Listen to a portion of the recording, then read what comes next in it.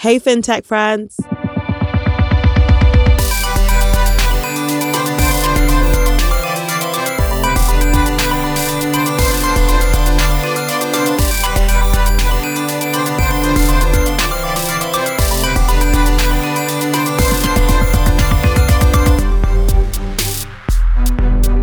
Hey, FinTech friends. How are you? It feels like it's been a while. It feels like it's been a long time.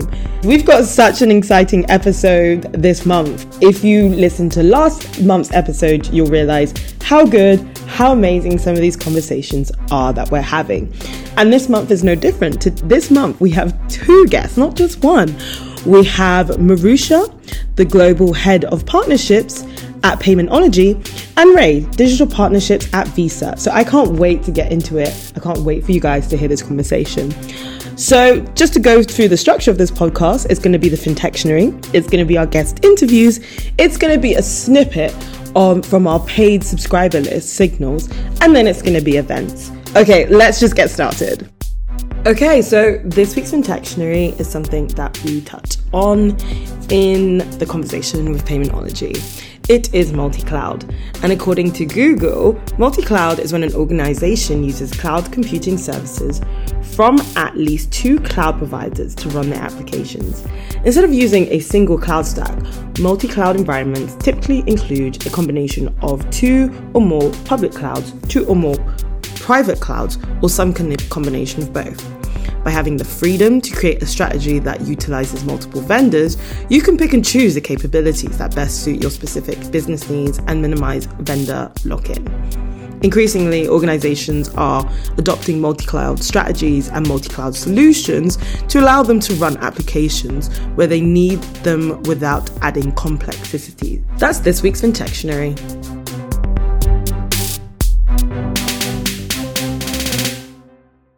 This week in FinTech.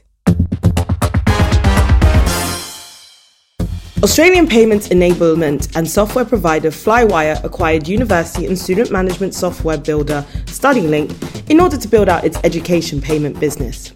Tenti, an early-stage FinTech VC, announced the acquisition of Hacker Quarters, a startup accelerator with a presence in FinTech. Capital markets access platform Q4 sold itself to private equity firm Sumeru for $257 million, fully diluted. Fund management and distribution platform Allfunds is reportedly approaching private equity investors to gauge interest in potential buyouts. Italian payment giant Nexi is said to be in talks with infrastructure fund F2I Fund to sell off its Italy clearing and digital corporate businesses for €800 million. It's separately in talks to sell off its ATM network as well. Kennedy Lewis, an alternative credit management with $14 billion under management, is exploring options including a sale. That's this week in FinTech.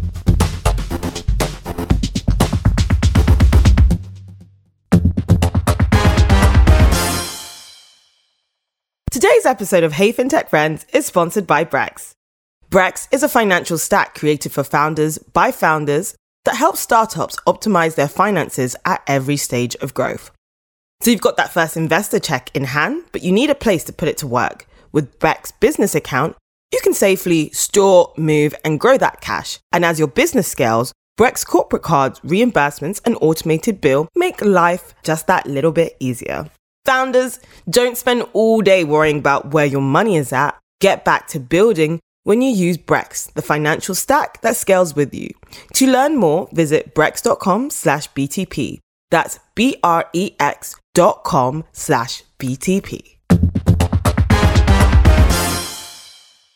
Lovely to meet you both. I'm Helen, the host of Hey FinTech Friends. It would be good to know a little bit about you guys, what you do, and how you explain it to your non-FinTech friends. Merusha, do you want to start? And then Ray after? So, Helen, it's wonderful to meet you. Thanks so much for having me. I'm Merusha Naidu. I am from Paymentology. We're a global issuer processor. My role is I look after partnerships. You know, the way I explain it to my FinTech friends is I'm really a relationship manager, working really closely with the schemes to make sure that we create kind of a mutually beneficial partnership. Because if you look at payments, if you look at, the payments industry, it's all about having really strong partnerships and collaborating, working together to build, new and wonderful payment ecosystems. So yeah, head of partnerships globally. Amazing. Yeah, Ray, please tell us about what you do. So nice meeting you, Helen, and thank you for having me. So I work within Visa in the Global FinTech Partnership and Business Development Group. I'm located in Toronto, Canada, and the way I would describe my role is my mandate is sourcing and forming new partnerships across various segments. So working with partners like enablers, which is exactly how I actually met Merusha. My experience has been in payments. I have 15 plus years of experience prior to joining Visa in the payment space. Amazing. And so you obviously both work for different companies, but you work together. Like Paymentology and Visa work really, really close together.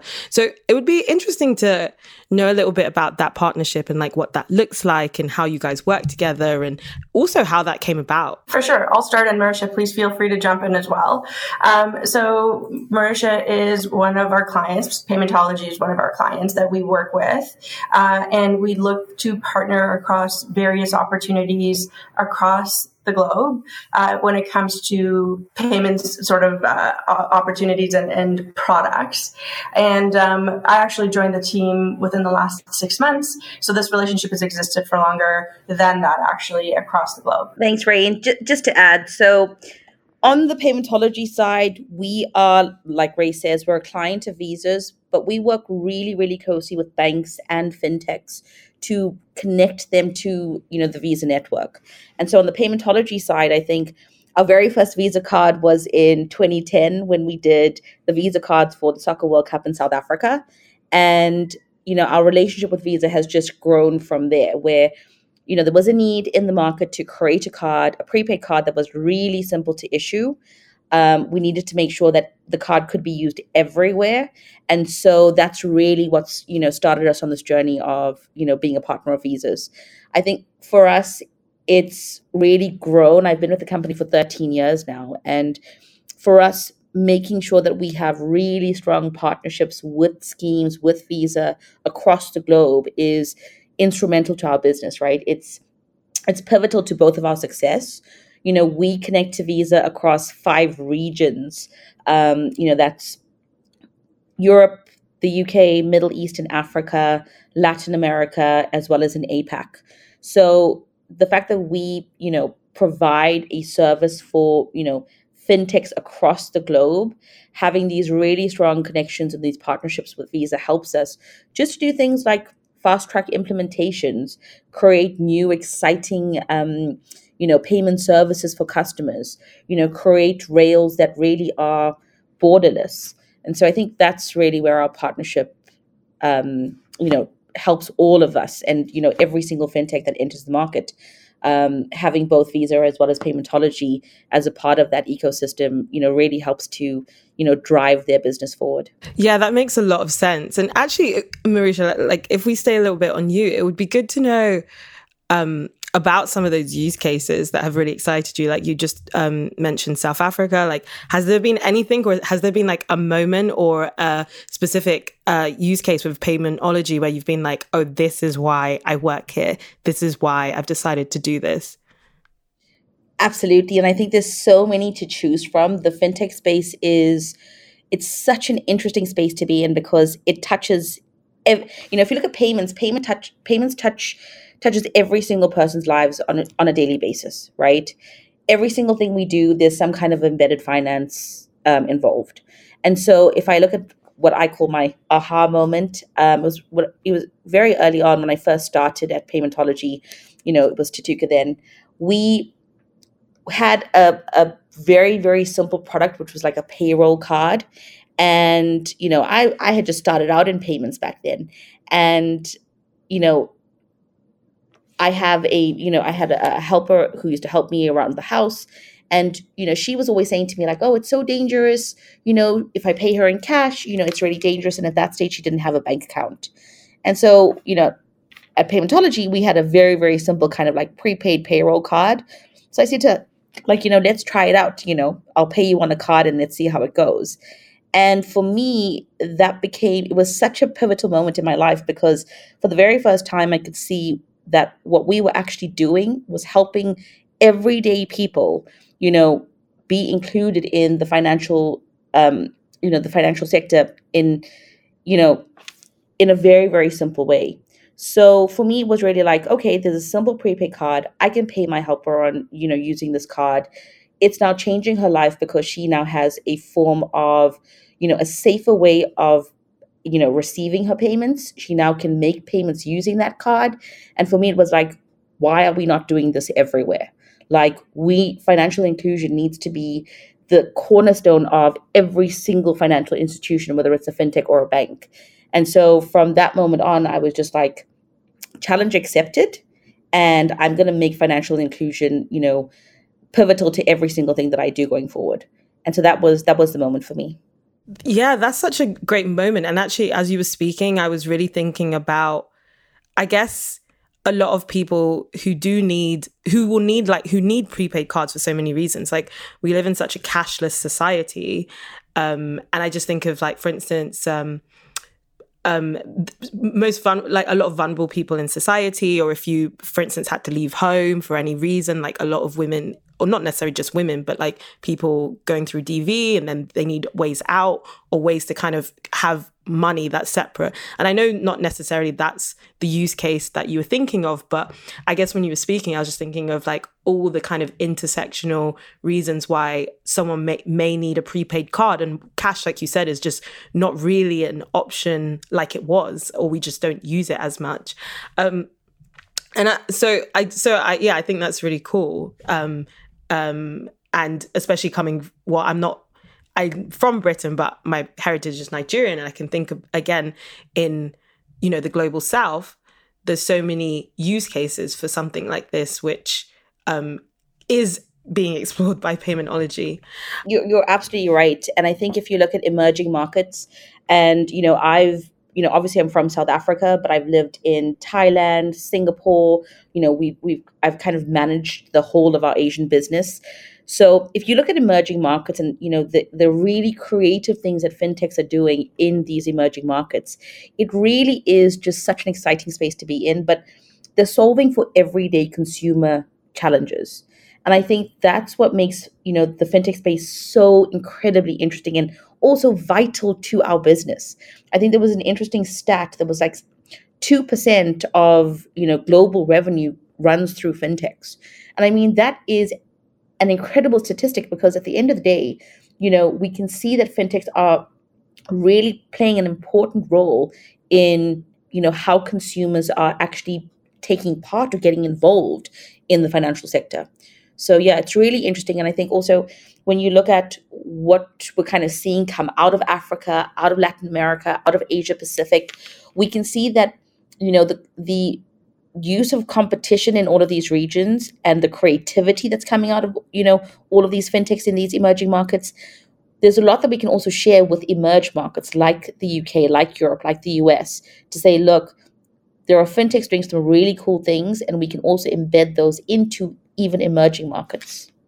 Yeah, no, that makes sense. I guess I was thinking of times when, for instance, even this year I was in Gambia, and things that should be so easy, like getting money, it's all of a sudden way more difficult than it needs to be. But like you said, because of the way these countries have been structured, there is so much creativity, because people haven't been able to rely on maybe the same levels of infrastructure as other places. So there's so much creativity in like how consumers develop things, like you said, Merusha. And Ray, like, just on your point, I know you just said about the about stat. Do you have like kind of a use case again for this realm? Yeah, for sure. I think think of a scenario where there's someone who is, let's just say, in the US and looking to send funds back home.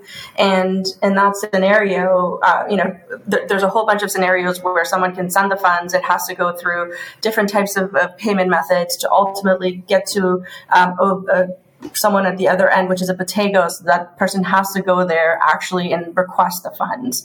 So imagine, first of all, like there's a component of the steps that has to be taken, the amount of time that it takes for those funds to actually reach that end user. And then also, there's the safety of having to carry those funds in cash afterwards when you're going home. So how do we remove a lot of those frictions? So number one, we have capabilities that basically allow someone to be able to get funds sent over to another region in less than 30 minutes. And then also, why not have it go on to, possibly a prepaid card where there is, you can automatically have that go to a wallet so that you can start using it right away, whether that's in e-commerce or face-to-face. But at the same time, you don't have to worry about the concern of carrying cash ultimately, or having to go, to leave your home to go to a Bottega to be able to pick it up. Yeah, I was just going to agree with Ray. I think that use case is one that we're seeing everywhere. That fund transfer, being able to remit funds, where you want instant, you kind of want the cash to be there instantly, whether it's, dispersed onto a card or a third party. So that's one that we're seeing. It's a global trend that we're seeing. Yeah, or maybe this isn't necessarily the use case you were thinking of, but even again, as you both are talking, I'm thinking about just the amount of people that migrate. Like I just moved countries, and maybe I haven't used a prepaid card, but for some payments, it probably would be easier. Or there are so many people who are in vulnerable situations, like I said, like refugees or something. And like you said, Ray, the ability to not have to carry cash and these types of things create such seamless and easy ways to, to do transactions in a way that, just isn't there before. So I can definitely see where both your passions come from and why you're in this space. I was wondering, Merusha, like what the kind of long-term milestones are for Paymentology. Obviously, to kind of solve the issue of the underbanked, is there anything else that we can think of? Definitely. I mean, there's quite a few for us. Yes, financial inclusion is definitely something that we are pushing in all of our regions. But I think a huge one for us is, digitization. It's so important, as Ray has already said, most of the populations, whether it's in emerging or emerged markets, smartphones are now a way of life, right? And creating a digital solution for customers is absolutely vital to, driving financial inclusion, driving all of the different payment mechanisms that we're seeing come into play, including things like remittance, fund transfer, even the way SMEs pay, So when you look at the different segments that we're seeing evolve, even in the fintech space, lots of them are around fund transfer. It's around, if you look at SMEs, and when I talk about SMEs, it's also looking at, digital content creators are now SMEs, right? And so it's really, for us, a key milestone is looking at how we include all of the different segments of customers that we're now seeing, and making sure that, on the Paymentology side, it's not just about card, right? It's really about technology.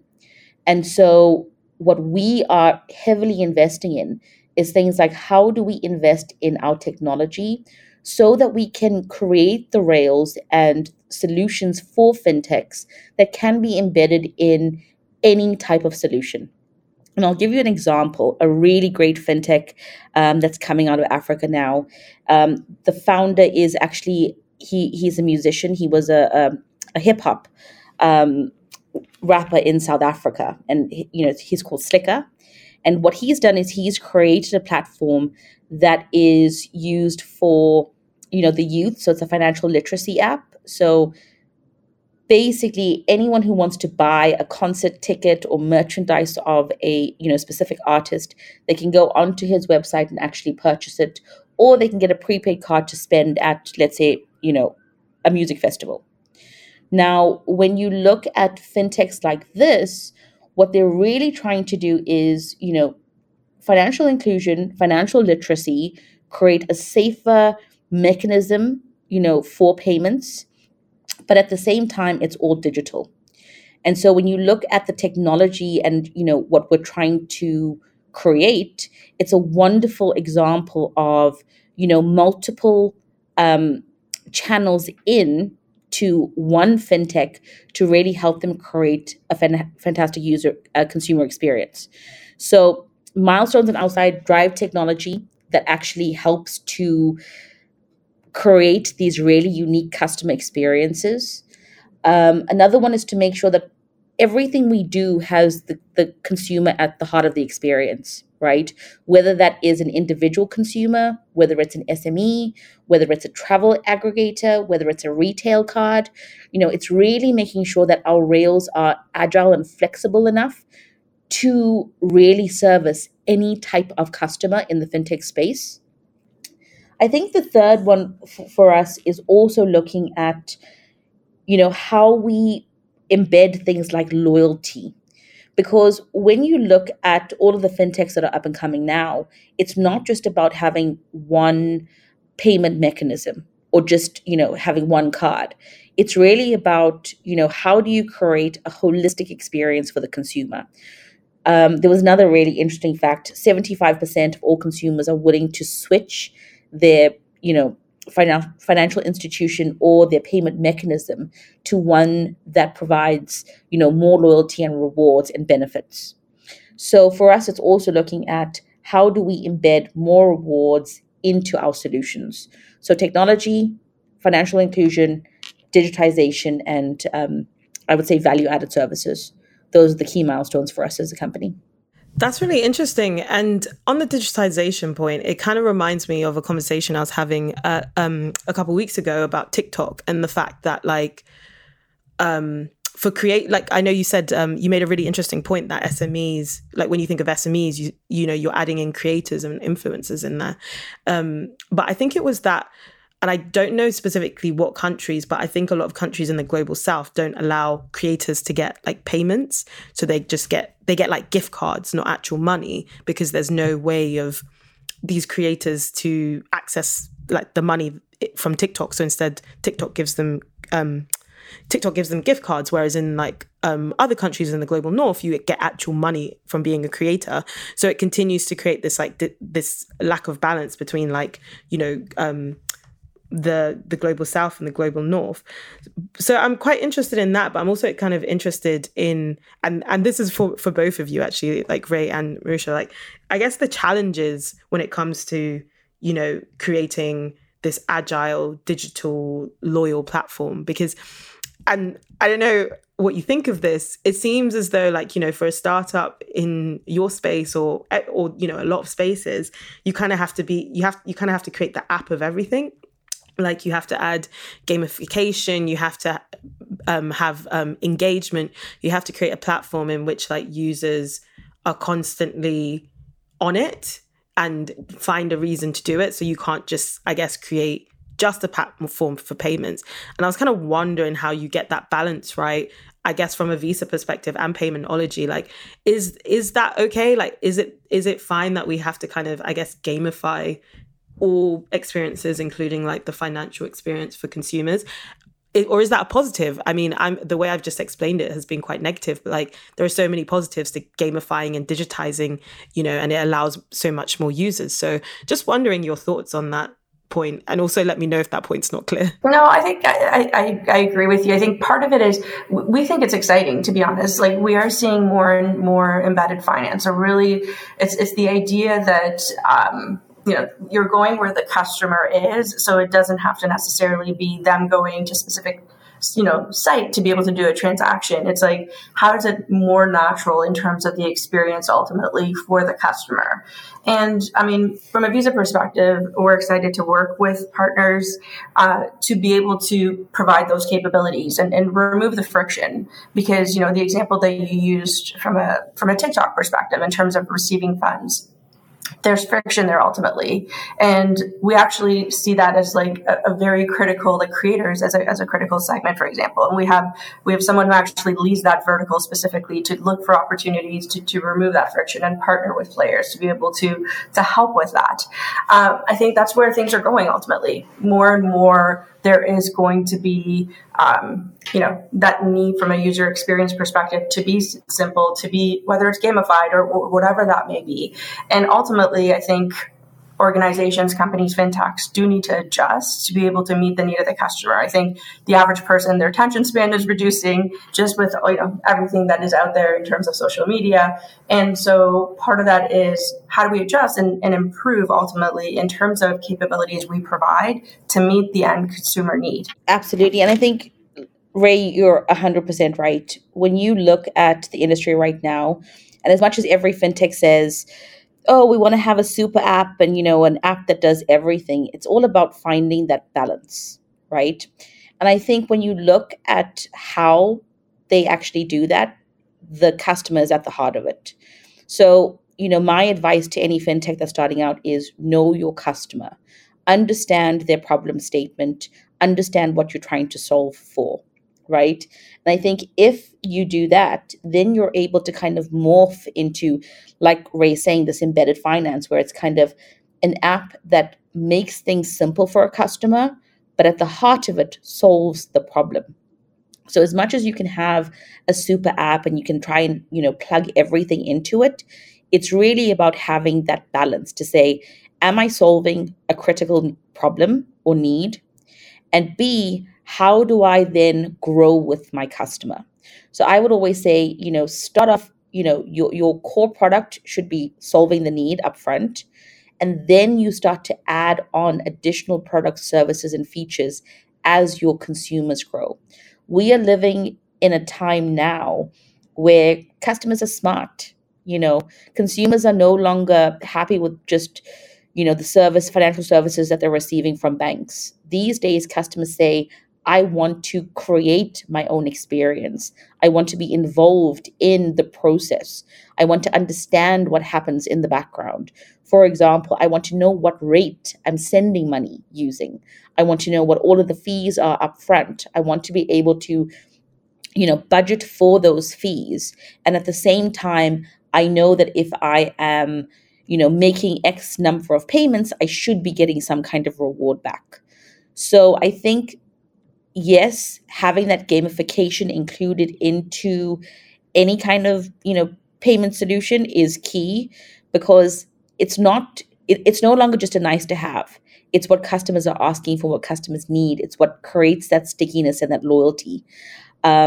So it's important. It's also the most exciting part of, any solution is the gamification of it. But again, find that balance.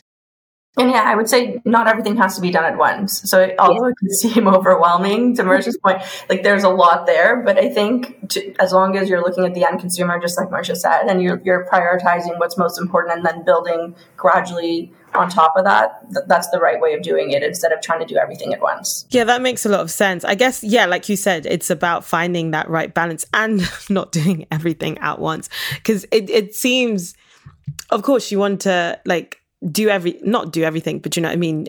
As a company, you want to be able to have these solutions and you've got long-term goals. But yeah, maybe it's just around looking at your space, how you develop that and just growing from there. I'm going to move on. I'm going to ask you guys a question from a previous guest. We'll see how long this one goes on for and then see if we'll do another. Okay, if you were to leave the industry to work for another sector, enterprise, or, just space, what would it be? I'll tell you, I actually have actually tried at a point in my career, because when I finished university and came into payments, there was a moment where I was like, is payments it? Is this where I want to be? And I actually tried moving to telco and trying completely something different. And I did that for about a year, and very quickly I realized payments is where I want to be. And the reason for it is I like the fact that it's so dynamic. It's consistently changing. You've got all these external factors that are ultimately impacting it. Like you've got government involvement now, which you're seeing an increase of regulatory and compliance requirements. You've got, the big technology companies. You've got, the Apples and the Googles of the world who are getting into this space specifically. And then you've got the fintechs who are coming in, and then you've got the traditional players. And part of it is that's happening. It's the crux of it is the customer, and really everything that's happening, the pace of innovation is benefiting the end customer. So to keep up with the space and to learn and pivot as needed is really what I find exciting. Not to say telecommunications is not exciting, but I would have to say probably not as exciting and ever changing as much as I would say that the payment space is. So I think for myself, at least, I know this is going to be my space from a career perspective, and I will remain in payments. I think, Ray, I completely agree with you, because I think for us being in the payment space, specifically working so closely with fintechs, it's such a fast-paced industry. We're seeing payments change the daily lives of consumers every single day. And that rush that you get from working in the fintech space, I think, is going to be really, really hard to replicate in another industry. But I think for me, my passion is technology, right? If you look at the way payments are kind of morphing and embedding into so many different segments, like travel, transport, the food industry, if you just look at the gig economy, like, for me, there's so many interesting things happening in all of these segments. So I would probably still stay in the technology industry, and look at just other ways to kind of create inclusion, not necessarily, specifically just as an issuer processor, but just thinking about being more creative around embedded finance is probably the space that I would stay in. And I think if I was to pivot, it would probably be more into the CSR. So, corporate social responsibility. I think for us as a company, CSR has been something that's really, really close to our hearts. And I think if you look at, the state of the environment and, all of these things, it's really important for us to come together as people just to say, look, how can we make things better? So if I wasn't in the fintech space, I'd probably be in CSR or some other technology company. Amazing. Ray definitely knows they want to work there because you left and came back. And Merusha, I think those are all actually really interesting spaces. I think for me, I would do cooking. I would change industries and like start hosting like supper clubs or something like that. So mine would be like completely... I love it as well. You can invite us along if you want. We'll be your guinea pigs.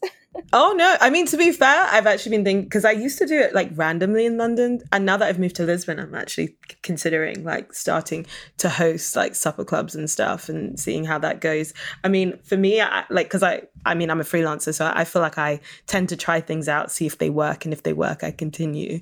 So I'm always like, what would I do? Oh, let me try and do it. Let's see if I like it. I'm going to move on to our quick fire session. So I'm going to ask you some random questions that have nothing to do with fintech and just tell me the answer. What's the first thing that comes into your mind? Who would like to start? I'm happy to. Okay. Ray, would you rather have antlers or a tail? Antlers. Merusha, would you rather sneeze confetti or burp glitter? Sneeze. Ray, speak fluent dolphin or speak fluent plants? So you can like speak to plants and stuff. Oh, that's a hard one. I'm going to say speak fluent dolphin. Oh, I would have gone with the trees, but maybe just because I'm really into plants right now. Merusha, work as a unicorn trainer, but make little money, or be the CEO of Boredom Factory, but be fabulously rich? Oh, unicorns, definitely.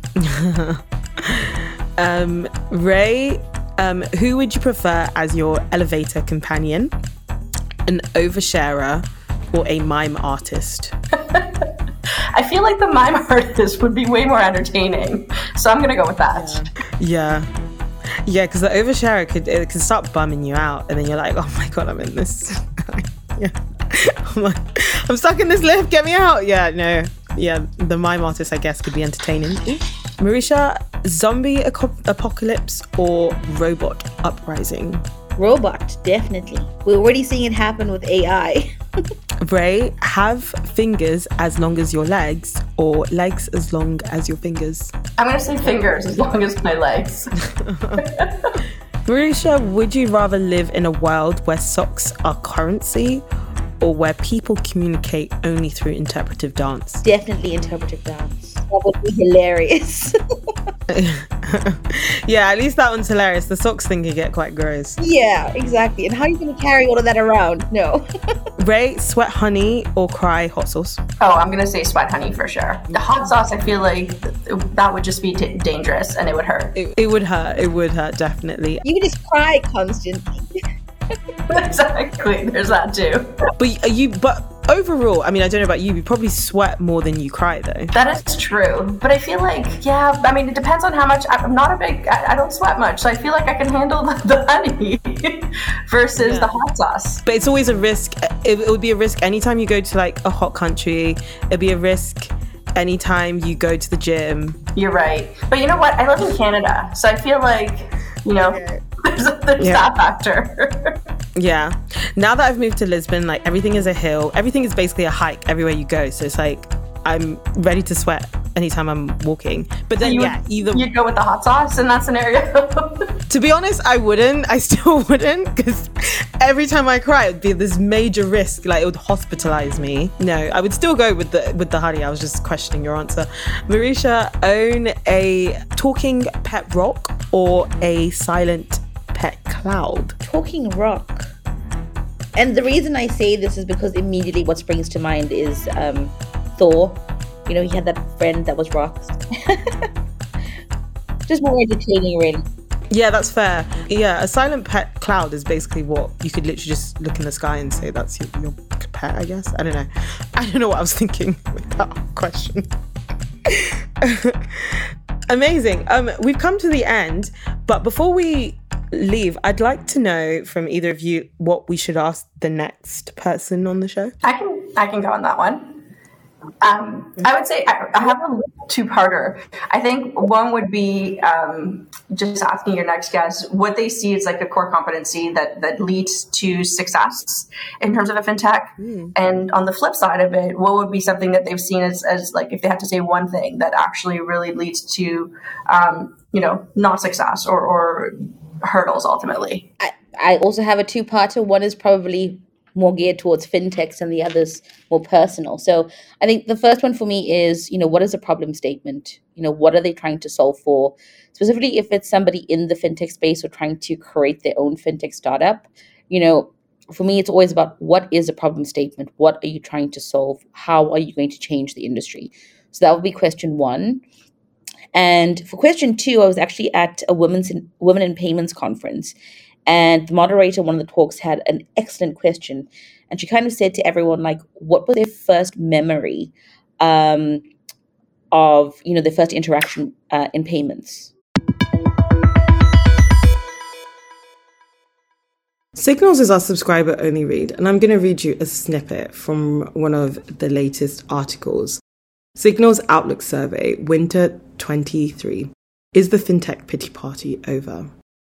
In a few short weeks, many of us will gather in New York City for the FinTech Formal, a time where we can all forget about the lack of funding, the looming bankruptcies, bank partnerships, turbulence, and more. Did I really just say that? But when we gather again in 2024, will the picture be as grim? We ask experts, as well as the broader community, and the answer depends on who you ask and which sector or region you're asking about. We also asked about what the biggest surprises have been over the past 6 months, bank failures, and what the biggest fears and predictions are for the next 6. Regulation. Note that not every person consented to their name being used, but what they did give us is their info when filling out the survey to confirm the results. Let's dive in. To read the rest of this article, please subscribe to the This Week in FinTech. To listen to the rest of Signals, please subscribe to the newsletter.